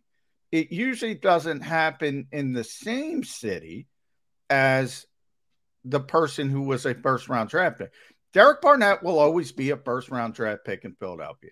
If he goes and signs somewhere else for $5.5 million, those people, if he played the whole season, would probably say, you know what, he's a pretty good rotational defensive end because they don't have those first-round expectations. That's where it's out of whack in Philadelphia. But they're going to miss him. And I already hear people saying Jason Pierre-Paul, the big name trap. You're not paying Jason Pierre-Paul to come in to be a third, fourth defensive end. Teron Jackson is up. Let's see what Teron Jackson can do. And, you know, that's the way the Eagles should go about it. I agree with you. I disagree with you. I agree with you that it's people will immediately gravitate to the biggest name possible, like a Jason Pierre-Paul. How do we know what Jason Pierre-Paul is going to get paid? He's still out there on the street. We're now a game into the season. Oh, by the way, you can sign him and turn around and cut him at any time if you misjudge and you bring him in and go, oh, my God, we thought he had something left in the tank and he's got nothing. Then you can turn around and move right off him because you've already gone past the first week of the season. So I wouldn't just dismiss the Eagles getting a veteran guy like a Jason Pierre-Paul because, he's going to cost too much money. No, I didn't. It's not about the money necessarily. It's about he's whatever he is, 33, 34 years old. Bringing in a 33, 34-year-old guy as a... Right, but John, you just said they're not going to pay Jason Pierre-Paul. Oh, is that what I said? Yeah. Well, what I meant is they're not going to pay Jason Pierre-Paul to be a fourth rotational defensive end. And by pay, I meant that makes no sense. Look, if Jason Pierre-Paul is Jason Pierre-Paul, he's a starting edge rusher in this league. And the edge... You know, Von Miller's a perfect example as an aging player. He can still play. So if he can still play, number one, you got to play him. So, you know, and if he's got something left, he's not going to accept a veteran minimum deal. If he's got nothing left and that's all he can garner, that tells you everything. That's a red flag. So why is Jason Pierre-Paul coming in here for a fourth the rotate or even third, if you want to kick it up to third? Why is he coming in here to do that? And from the Eagles' perspective, why are you signing a 33, 34-year-old? Got to check how old he is, but I think that's in the right range. Why are you paying a 34, 33, 34 when you have a player you value in Milton Williams who can play outside and a player you value in Teron Jackson who are young and maybe can develop into something down the road to where you don't have to go and get the stopgap and the Band-Aid? It doesn't make any sense to me, but everybody goes down that road. Yeah, they do. And I'll go down that road. Not that it must be done, but at least I'm open-minded to it. Why not? Is he going to be worse than Derek Barnett? If you were going to pay, you just said Derek Barnett was a bargain at the price that he came in. I didn't say bargain. I said it wasn't overpaying. Okay. The number's the number.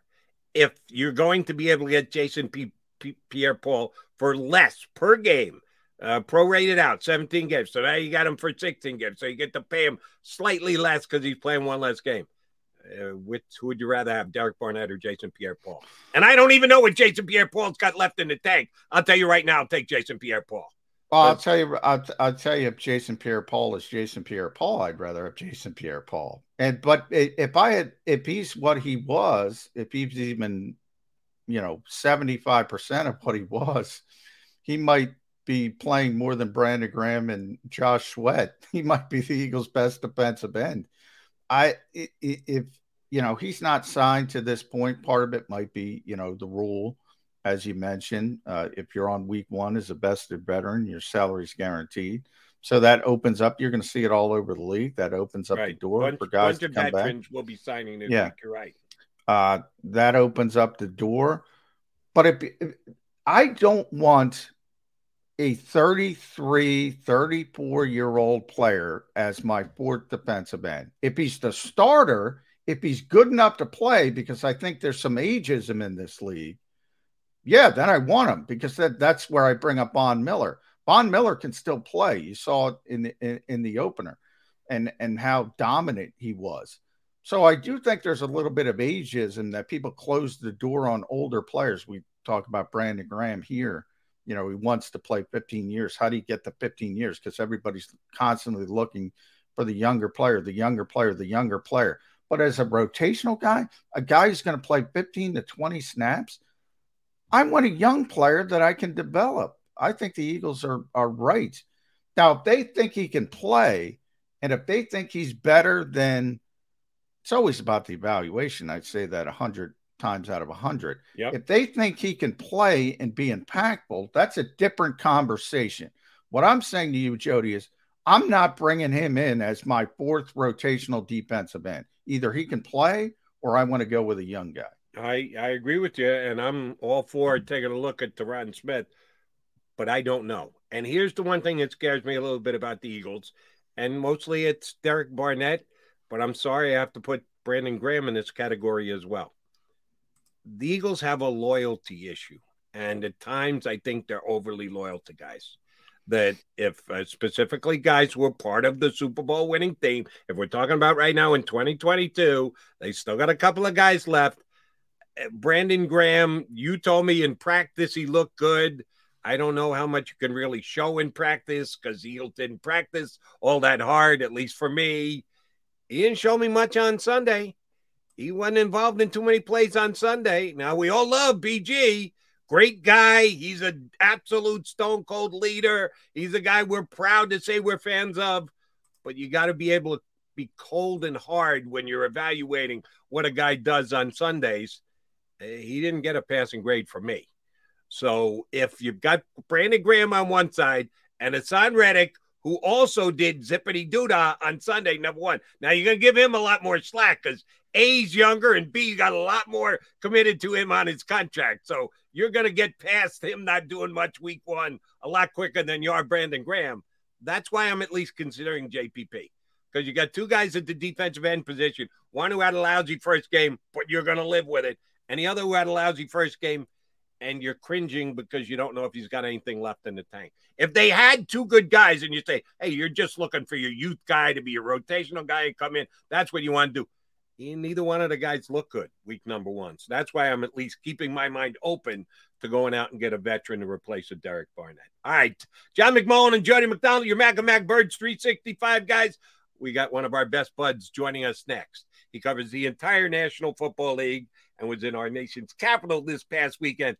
Rob Maaddi of the Associated Press up next. Birds 365.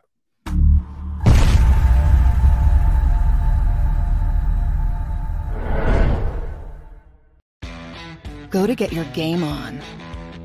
Go for the beers. Go for the cheers. Go for the hit and the hits. Go for the stakes and the stakes. Go to get your parlay on. Go to get your party on. Go for the scene. Go for the screens. Go for the gallery. Go for the win. Go to Ocean. Visit theoceanac.com to plan your visit. Philadelphia fans, we're cut from a different cloth. Born into a brotherhood and bonded to our team for life. We believe anything is possible because we've witnessed the impossible. While we may be from different neighborhoods, come Sunday, we are one, and we will be heard. Pondley Hockey, official partner of the Philadelphia Eagles. It's the #1 news at 10 p.m. Action News on PHL 17. Join Shari Williams, Gray Hall, Deuces Rogers, and meteorologist Adam Joseph for all the big stories at a time that's right for you. Action News at 10 p.m. on PHL 17. I get scared sometimes. of a lot of things. Joining in Decisions, the dark. the dark. But I once heard someone say, But as I always say, it's okay to be afraid as long as you face the fear. and keep moving forward. Wherever you are in life, count on the name trusted in insurance for over 80 years. Independence Blue Cross.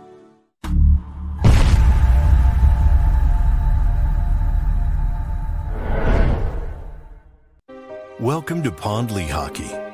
We've helped over 100,000 injured and disabled workers obtain benefits, as well as some of the biggest settlements in the state. If you've been injured at work, give Pond Lehocky a call.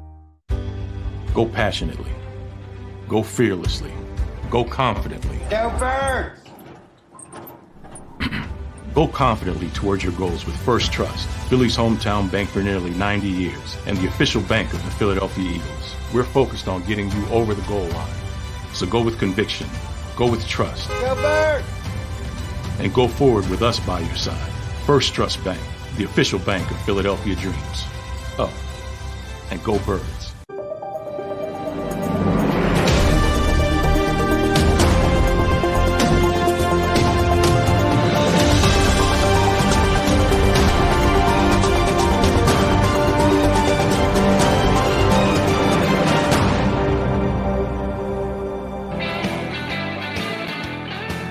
John McMullen, Jody McDonald here with you on Birds 365. Lucky enough to get Rob Marty, who covers the entire National Football League for the Associated Press, up with us on Birds 365 this morning. I guess it's sunny down there in Tampa because sun's up, guns out. Marty's flexing for us this early in the morning. What are you flexing about, Marty? Man, I'm just getting ready to go to the gym, guys. I can't believe what happened last night in the NFL. It was a wild preseason how week about that? 4. It was awesome. Yeah. Well, Rob, overreaction Monday is always fun, but week 1 overreaction Monday is a trip in a lot of ways. So maybe Nathaniel Hackett stole the crown on Monday night, the last game. So let's look at this logically.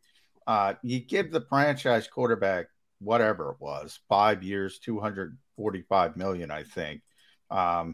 You got a 4th and 5. You're going to kick the 64-yard field goal instead. Man, Mike Zimmer thinks that's conservative. What the heck is Nathaniel Hackett thinking? Should he be fired week 1, Rob? I was hoping that he would give a better explanation afterwards, other than saying that he thought that was field goal range. I don't know how much. Maybe in Denver, you could argue it. Yeah, I mean, I think at that anything in that range was 2 for 35 in the last 40 years in the NFL, and teams that tried 4th and 5 last year in non-kicking situations were right around 50%. Oh. So you can't even point to analytics and say that there's nothing that supports 55 seconds left. If you're watching the Manning cast, you see Peyton over there like having an aneurysm going like this, call timeout at 55, and the clock's ticking, and they finally call a timeout. And we thought, like, all right, they just running the clock down. They want to get one more play, get a little bit closer, and then kick the field goal. It was inexplicable. And then after he missed the first one, had distance but missed it, thought, all right, maybe now you tried it. It didn't work. It didn't count because of the timeout that the Seahawks called. Put Russ back on the field. It made zero sense. And I think in an era, guys, where nobody agrees on anything in sports or in politics or anything else, I don't know anyone who agrees with that. Like if you were on social media, we finally got right. Everybody's bashing Hackett. We finally got a unanimous. By the way, Rob, per True Media, which is our buddy Tony Khan's analytics company, so we'll give Tony credit.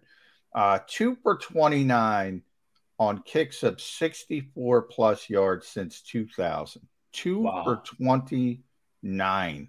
So the percentages didn't even make sense. But and sorry, Jody, just a quick follow up. Week 1 on the road. Why do people not put more value in the home teams? I mean, We saw it in Detroit here with the Eagles. John, more road teams won than home teams. 9. Yeah, but no, because the Eagles won. Yeah. But I'm saying it's difficult. It's more difficult. You saw it in Seattle. Seattle was able to get the win. You saw it in Chicago. You know, 9 road teams won. There were 16 Yeah, games. but Jody, 9 road teams won. Jody, your mind clicked off. I said the Eagles won. But was it difficult? Was it more difficult than you thought it was going to be? Yeah. That's my point. When 9 out of 16 road teams win, yes. All right. That's it. Rob, I'll ask you. Is it more difficult? Do people put, you saw it with the 12th man in Seattle. We saw it in Detroit. We saw it in Chicago. We're going to see it this week in Philadelphia when the Eagles get their home opener and everybody's worried about that Minnesota offense. I think it makes it more difficult for Minnesota, which, by the way, Minnesota was at home against Green Bay, and everybody's panicking in Green Bay. Well, week 1 in the NFL, it has become an extension of the preseason. You only have the 3 games. Nobody plays anymore. Hardly anybody plays. So really, week 1 for me is preseason game 4, where you're finally getting your starting quarterbacks and your starting units some actual action together on the field. And that's why I think you see a lot of sloppy plays, a lot of mistakes, a lot of bad football. And it kind of, to me, it renders the home field advantage a little bit void. And that's why you saw 9 teams go on the road and win, because both sides are at a disadvantage. They just aren't sharp. They're not crisp. And I think this is the way of the NFL, and it has been now for a few years, where the first 2-3 weeks of September, teams are still feeling themselves out, trying to figure out what they're going to be, what kind of team they're going to be, who they have, who can play, how you can fit certain guys in certain spots. It's really still August in the NFL mindset for some of these coaches. And you're going to see some of these games that are a little wild, a little wacky. You don't understand some of the way who's going to go where and when. Like, who would have thought that the 49ers are going to lose to Justin Fields? I know that was the biggest one. And I know weather was a factor, but you still look at that game and go, you got the more talented team.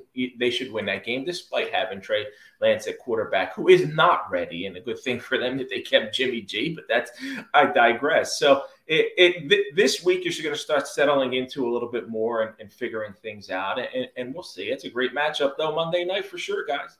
And that's why the Eagles game is so tough to get a grasp on, Rob. At least I've been pretty outspoken. John, not as much as me. I think the Eagles the pendulum has swung too far with their we'll do less and get more out of it because guys won't be hurt the way they handled their preseason. It sure as hell looked like it on the defensive side. But on the offensive side, they put up 38 points and they look great. So it doesn't validate the point one way or the other that we're perfectly fine. We came in healthy and the offense looked that great. So we've got wrong. But your defense was awful and couldn't tackle and let a mediocre Lions offensive team stick a 35 on you. Analyzing the Eagles and the way they go through preseason, nobody's going to argue that they believe in the less is more philosophy. Right, wrong, or indifferent here in Philadelphia? Yeah, I thought it was very problematic what we saw in that first game. And if you're going to point to a reason why, perhaps that is it, Jody. And then you look at some of the snap count totals. When you see Jordan Davis, as effective as he is, playing a third of the snap counts. Now we know coming in, his history in college is he's not always on the field, and conditioning is you're talking about a 300-something pound monster in the middle. You got to work on conditioning. When do you do that? You do that in the preseason. You do that in training camp. Really, guys do it now all year round, but you better hope by training camp. So I don't understand some of the matchups. And then just looking at some of the other things that Jonathan Gannon was doing, Hassan Reddick and Josh Sweat dropping into coverage on a play, a few play, like you're not maximizing what you have in the talent that you have. Last year, the excuse was they're still getting familiar with Jonathan Gannon, doesn't have the pieces yet to fit the defense that he wants to play. Well, Howie went and got you some pieces. And we saw one of those pieces, James Bradbury, get a pick six to help you get that 38 points. But I think that the pressure is on him. And now if you're giving up 35 points to the Detroit Lions, you got a high-powered, high-octane Minnesota Viking offense led by Kevin O'Connell, who seems to have implemented some of the offensive schemes that he brought with him from the LA Rams, with Kirk Cousins looking as efficient as he did the other against the Packers. Justin Jefferson's a monster. They didn't even have Jalen Reagor. They didn't need him for an offensive net. He returned one punt. One punt for 4 yards, 7 yards. I don't know. They only used 3 receivers. The only 3 guys got, and when you got Justin Jefferson and Adam Thielen, probably all you need are 3 receivers. But it's going to be a difficult challenge. But it stands to logical thinking, if Jared Goff and that awful Lions offense from last year comes in and puts up 35 points on you, it could be tough against Minnesota, and we're going to see how Jonathan Gannon adjusts and what he can do. But I think there's certainly some problems to carry over from lack. Well, that's where Rob. That's where South Philadelphia's got to come in. I mean, home field advantage is a big thing. Nothing. Go back to the championship game. I thought Minnesota was going to win that game. They had the #1 defense in the NFL, and they got blown out of that place because you could hear the noise across the river in South Jersey. John, I don't know if they got blown out because of the fans as much as they got blown out because Nick Foles was on fire and nobody was going to stop the Eagles that day if they played that game in Camden. I don't care where I do think field they were going to win that game. I do think people forget that game was 7-0. Vikings, and they were driving again. They were driving again before the pick six. Chris Long, Jody knows I talk about that play all the time. Chris Long makes the play. All of a sudden, that was the play where you could hear it. People were saying over in South Jersey, and all of a sudden the Vikings wilted. You're right. I mean, they played great. Nick Foles deserves all the credit in the world. But I'm saying, home field advantage means something. Detroit had it this week. Philadelphia will have it this week. Now, the tackling is what I want to talk about on defense, because that goes to Jody's point and your point as well about getting ready, the preparation. The Eagles missed like 16 tackles.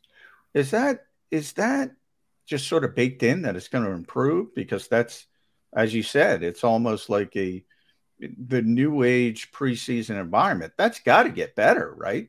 You would think. Yeah, and that's only going to get better by playing games, because even guys in practice, they don't tackle to the ground in training camp, right? So that's when are you going to be tackling? You would have to be in the preseason games, and then now, since a lot of guys aren't playing, it carries over into the first couple of weeks of September. But we have these conversations every September, man.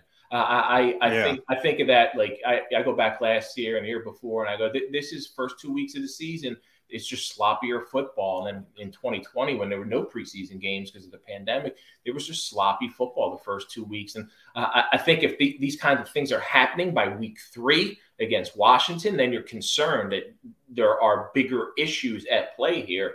But I think it's going to take the Eagles a couple weeks to figure things out defensively. And we'll see how it plays out. They were fortunate enough that they got enough points in week 1 to get a W out of that game. And the way the NFC East is stacking up, with Dallas just dropping off now, forget that. They're a last place team. They can survive some growing pains in September.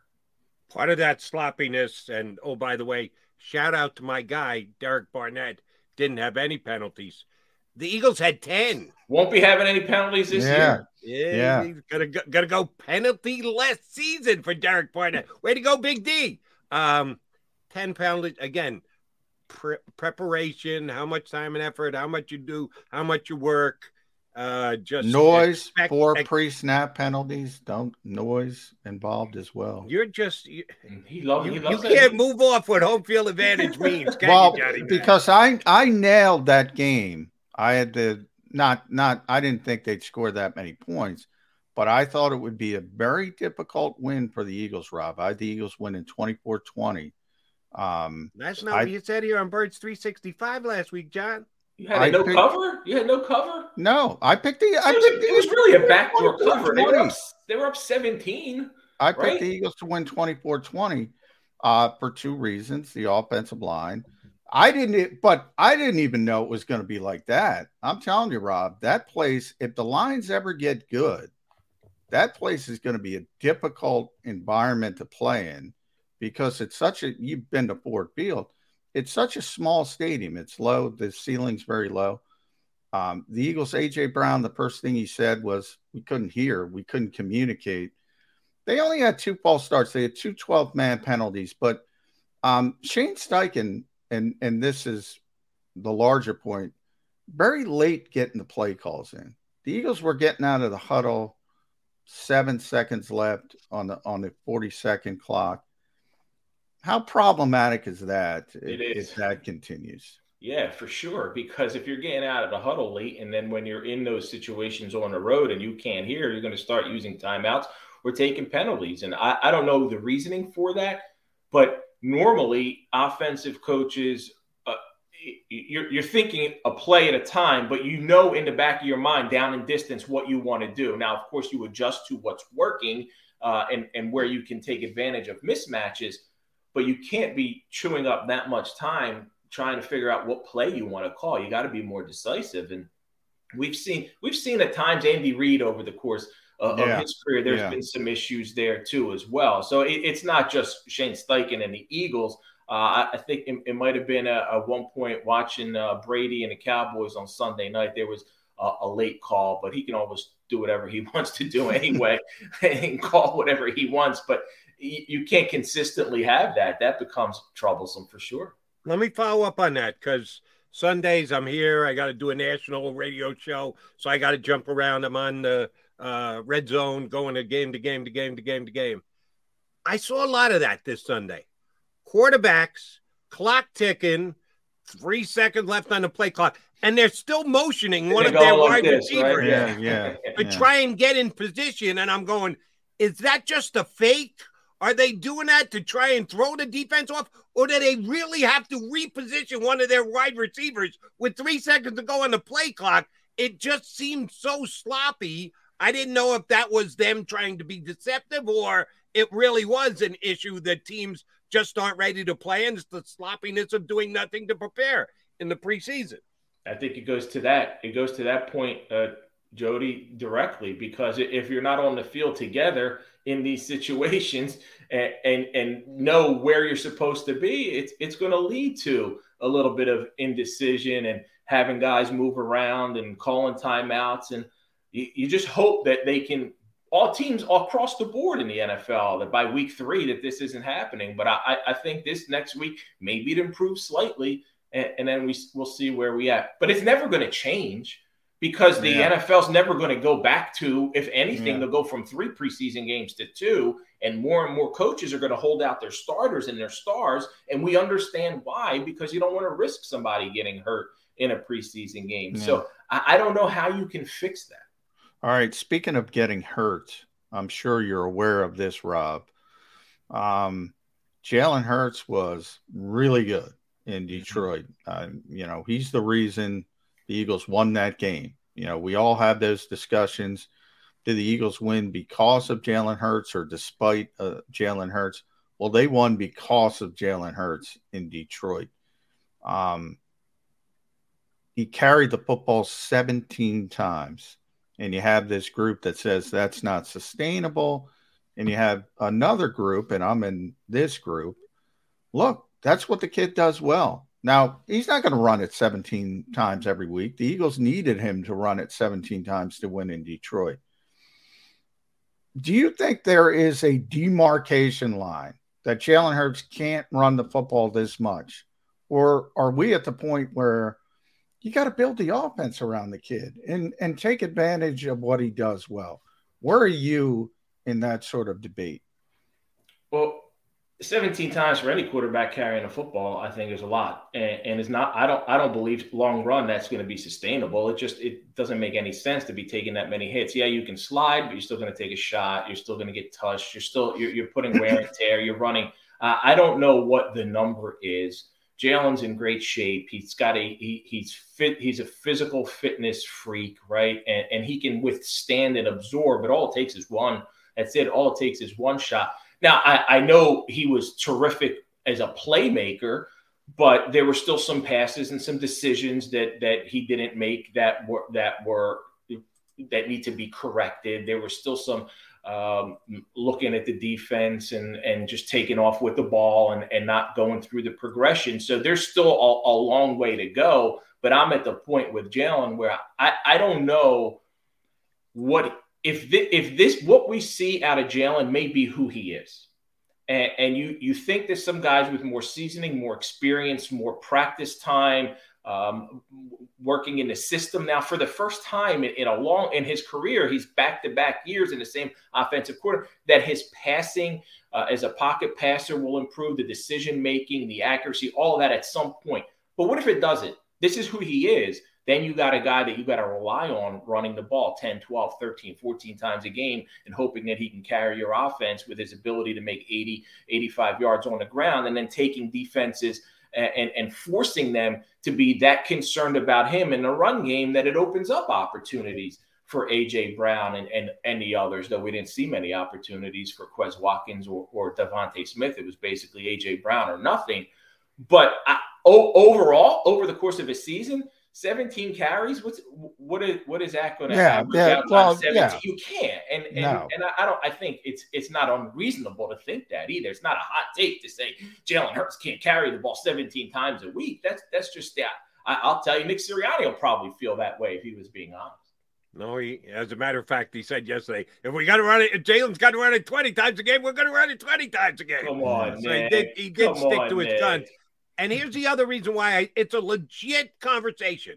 It shouldn't be the lead point of the conversation, but it's a legit conversation. In the vacuum that was week one, they had to do what they had to do. Absolutely. Good job, Jalen. Love it. Thank you for winning the game for us. But there's the rest of the season, as you just pointed out, and there's the next 2, 3, 4, 5 years. And if the Eagles have to make a commitment to Jalen Hurts and give him 35, 38, $40 million a season for 4 years, that's a little bit of a risky road to be going down if you're going to have a quarterback who a major part of his overall game is running the football and putting the money changes everything. The money changes everything. Yeah. $2 million. Yeah, I agree with you. $2 million. Go run it, Jalen. But at 40, I gotta. And the guaranteed money. Here's where I'm a little bit concerned. I thought last year that the goal was to figure out what Jalen is going forward. And we get to the end of the season. They make it to the playoffs. It's a pleasant surprise. They get blown out by the Buccaneers. That was no surprise. And we saw a lot of great plays and playmaking ability from Jalen, but the jury's still out. And then you go this week one, and then we're always trying to make a decision on Jalen's future each and every week. But what if we're sitting here at the end of 2022 and we still don't know? And then the Eagles got to come to that decision. And we're still going, well, he's a playmaker. He can run for 900 to 1,000 yards. He's missing some plays, but he makes some plays. And now are you investing 35, 38, 40 million a year into a guy where about it? How long I've been talking about that, Jody? I'm starting to think we just may not know. Like it's not going to be 80% feel yes, he is or isn't. It's going to be in the middle. And they're setting. Well, that's what. All right, let me throw this at you, Rob. Because I think we do know. And I think you just defined it. He's a playmaker. He's a playmaker. Here's how I described it this week when I was writing about it. This offense is not run first. It's not pass first. It's Jalen Hurts first now. It is a Jalen Hurts first offense. He's never going to be Joe Burrow. He's never going to be Justin Herbert. Why try to make him into Joe Burrow and Justin Herbert? Is that worth? That to me is the conversation. If this is a Jalen Hurts first offense and he does what he did in Detroit on a consistent basis, can you move forward with that? Obviously, you can do it at $2 million a year. Can you do it at $40 million a year? That's a great question. And I don't know that I could commit that at this point. I really don't. And I do feel that this is where that decision is going to be headed towards. I don't think he's going to develop into Joe Burrow, Justin Herbert, Josh Allen, but that doesn't mean he's not going to be a winning quarterback who can get you into the playoffs doing the things that he does, and he does very well right now. So it's setting up for an extremely difficult decision. Now, listen, it's week 1. We got 16 more games in the playoffs, and things can change, and he can lead them to a 13-4 record, and they can get into the playoffs with the number 1 seed and ride it all the way to the Super Bowl and lose to the Bills or whatever happens, right? Lose? Come on, Rob. They're going to win that game. But at this point, when you go week to week, to me, it's you got, this is who he is. This is what he can do. You got to figure out if that's the kind of football team you want to be built around and win that way. And if it takes the 20 carries, as Nick Sirianni says, yeah, that's great. I don't know if he can handle that for the entire season. And they don't have to worry about that until they sign that check with the $200 guaranteed $1 million or whatever it turns out to be. By the way, it's not going to be Eagles-Bills. It's going to be Eagles-Dolphins. Oh, yeah. The Tua Jalen Bowl. I'm on the Tua Jalen showdown bandwagon. That was my preseason prediction for the Super Bowl. And I've said this to Johnny Mack. I've said it on WIP, and Eagle fans don't agree with me, and they don't want to hear it. My prediction is that when the season is over and done with, and we even go to the NFL draft, Jalen Hurts is going to come back and play on the rookie year of his deal. They've got 1 more year to go. I don't think they're going to do an extension. I don't think they're going to have the chance to use a first-round draft pick. Now, I could be wrong. Maybe with the Saints pick at number 18 or whatever it is, they take a quarterback. I'm doubting they couple it to move up and get the guy. They're going to want to keep both picks. I think they're going to, as you said, Rob, last year we were hoping to be able to get the question answered. At the end of this year, we're hoping to get the question answered. I think there's a good chance we still don't have the answer, and they'll go back to evaluating again next year, and Jalen Hurts will be here again. Now it gives Howie Roseman a lot of flexibility if he's playing on a $2 million deal. That'll give him a chance to fix whatever other problem he has. But I think that's the way the end of the season is going to end up. And I don't think that'll be a mistake on the Eagles' end. I think that's smart business for them to do that. I think they've been burned. We've seen it by giving a quarterback a contract extension well in advance. That's got to be. They didn't have to give Carson that contract extension when they did, but they did. And it backfired on them. So I think that's got to play into Howie and Jeffrey's mind. Hey, if you can get Jalen Hurts back on and another, keep him here and evaluate him 1 more year at that, why not? And there might be, hey, Lamar Jackson's going into this year playing. Lamar's betting on himself. And that's just a whole other scenario, and he's on a whole different level. But if the Ravens do that with Lamar, I think the Eagles could do that with Jalen. But we're way down the road on this right now. Well, here's the road we're down 1-0. Even though the offense was great and the defense was brutal, 1-0 is 1-0 anyway. You slice it. Mighty man, always a pleasure. Go get your workout in, big guy. Oh, thank you guys. Appreciate it. Thanks, Rob. That is Rob Maaddi of the Associated Press, covers the entire. I forgot to ask about Carson. That's the new contender. Oh, shoot. He was in Washington, and we never asked a question on that. Shame on me. Yeah, shame on me. Oh, my God. My bad. And the Commanders look like they're the big competition in the NFC East now with the Cowboys. Cowboys don't have 4 to 6 weeks for Dak Prescott. That's what they're hoping. 4 to 6 weeks. Really? I saw 6 to 8. It just came out this morning. I just muted myself. Sorry, Jody. Because my dog was barking. 4 to 6 weeks, Jerry Jones just came out this morning. But I think that's hopeful. I think it's more likely going to be 6 to 8 weeks. So, yeah, which, of course, I think they're crossing their fingers. Eagles and Cowboys play 5 weeks from now in week 6 here in Philadelphia, and I think they'll be going up against Cooper Rush. You think the Cowboys are going to make a move for a quarterback next 24, 48? I think they have to, don't they? It might be something on somebody else's practice squad. Are there that I'm not talking about. I'm talking about somebody that can come in and they'd end up pushing Will Grier to the practice squad, and this guy would be the backup for at least a period of time until they got him up to speed. I'm trying to think who's out there.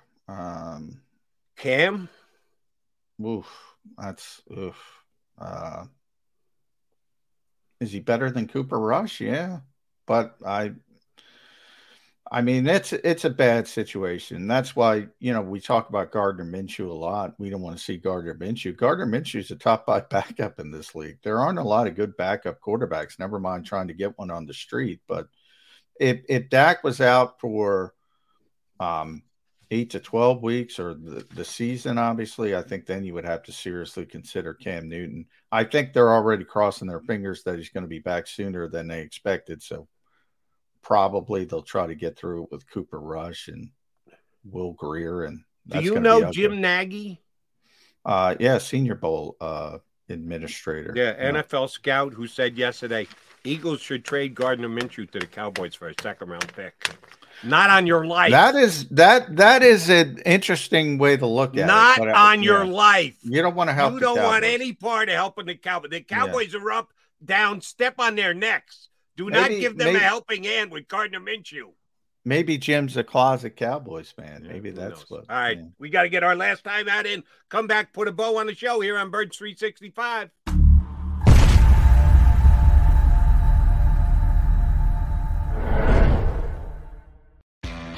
Go to get your game on.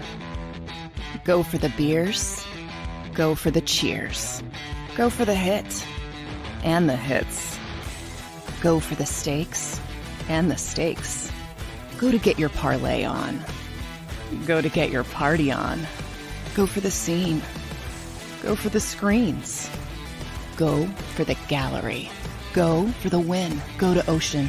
Visit theoceanac.com to plan your visit. Philadelphia fans, we're cut from a different cloth. Born into a brotherhood and bonded to our team for life. We believe anything is possible because we've witnessed the impossible. While we may be from different neighborhoods, come Sunday, we are one, and we will be heard.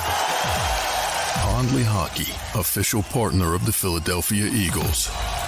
It's the #1 news at 10 p.m. Action News on PHL 17. Join Shari Williams, Gray Hall, Deuces Rogers, and meteorologist Adam Joseph for all the big stories at a time that's right for you. Action News at 10 p.m. on PHL 17.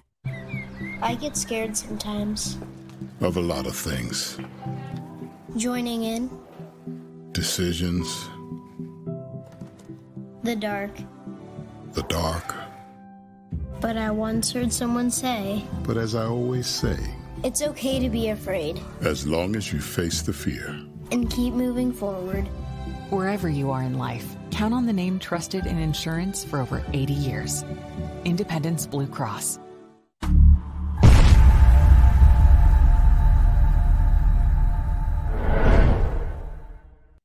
Welcome to Pondley Hockey. We've helped over 100,000 injured and disabled workers obtain benefits, as well as some of the biggest settlements in the state. If you've been injured at work, give Pondley Hockey a call. Go passionately. Go fearlessly. Go confidently. Go Birds! Go confidently towards your goals with First Trust, Philly's hometown bank for nearly 90 years, and the official bank of the Philadelphia Eagles. We're focused on getting you over the goal line. So go with conviction, go with trust, Go Birds! and go forward with us by your side. First Trust Bank, the official bank of Philadelphia dreams. Up and go Birds.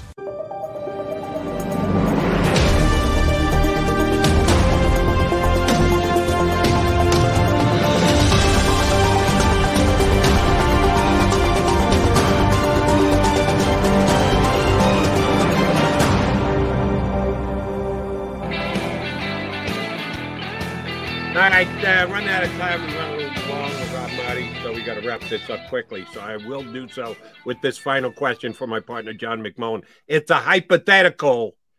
If you have the first question on a Good Tuesday with Jonathan Gannon, what question will it be, McMullen?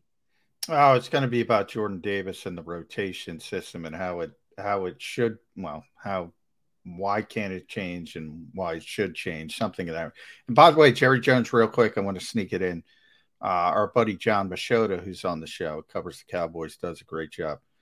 He's not going on injured reserve. Jones seems to think it's closer to 3 to 4 weeks now. Feel better about it than we did on Sunday night. So that's what Jerry Jones is trying to do. Now, see, that's legit. If you really do think he can be back in 3 weeks and you don't put him on IR, that's saying something, because they're handicapping themselves if they don't.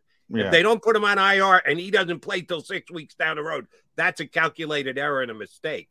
So I'll give the Cowboys, I'll give Jerry Jones at least that much credit. He's backing up his words with his actions. And that's probably a clear indication as well that they're going to try to get through those 3 to 4 weeks with Cooper Rush. So it's going to be a tough 3 to 4 weeks with for the Dallas Cowboys. And or Will Grier, the West Virginia stud coming off the I thought Grier was going to be a player coming out of college. He has not turned out to be that. All right, Johnny Mac, I'd say we do this again tomorrow. You here tomorrow morning? Happy Wednesday tomorrow. But today we got to get through a happy Tuesday with the coordinators. McMullen and McDonald back here tomorrow in 2 and 2. You've been listening to Birds 365, the destination for the passionate Eagles football fan who bleeds green. If it's Eagles football, we're talking about it. Debate, inside the locker room, and guests that are some of the greatest football minds from around the region. We hope you enjoyed the show. We know we had a blast. Make sure to like, comment, and subscribe, and we'll be back soon. But in the meantime, hook up with us on social media at Jacob Sports. See you next time on Birds 365. For the ones who work hard to ensure their crew can always go the extra mile, and the ones who get in early so everyone can go home on time, there's Grainger, offering professional-grade supplies backed by product experts so you can quickly and easily find what you need. Plus, you can count on access to a committed team ready to go the extra mile for you. Call, click Grainger.com, or just stop by. Grainger, for the ones who get it done.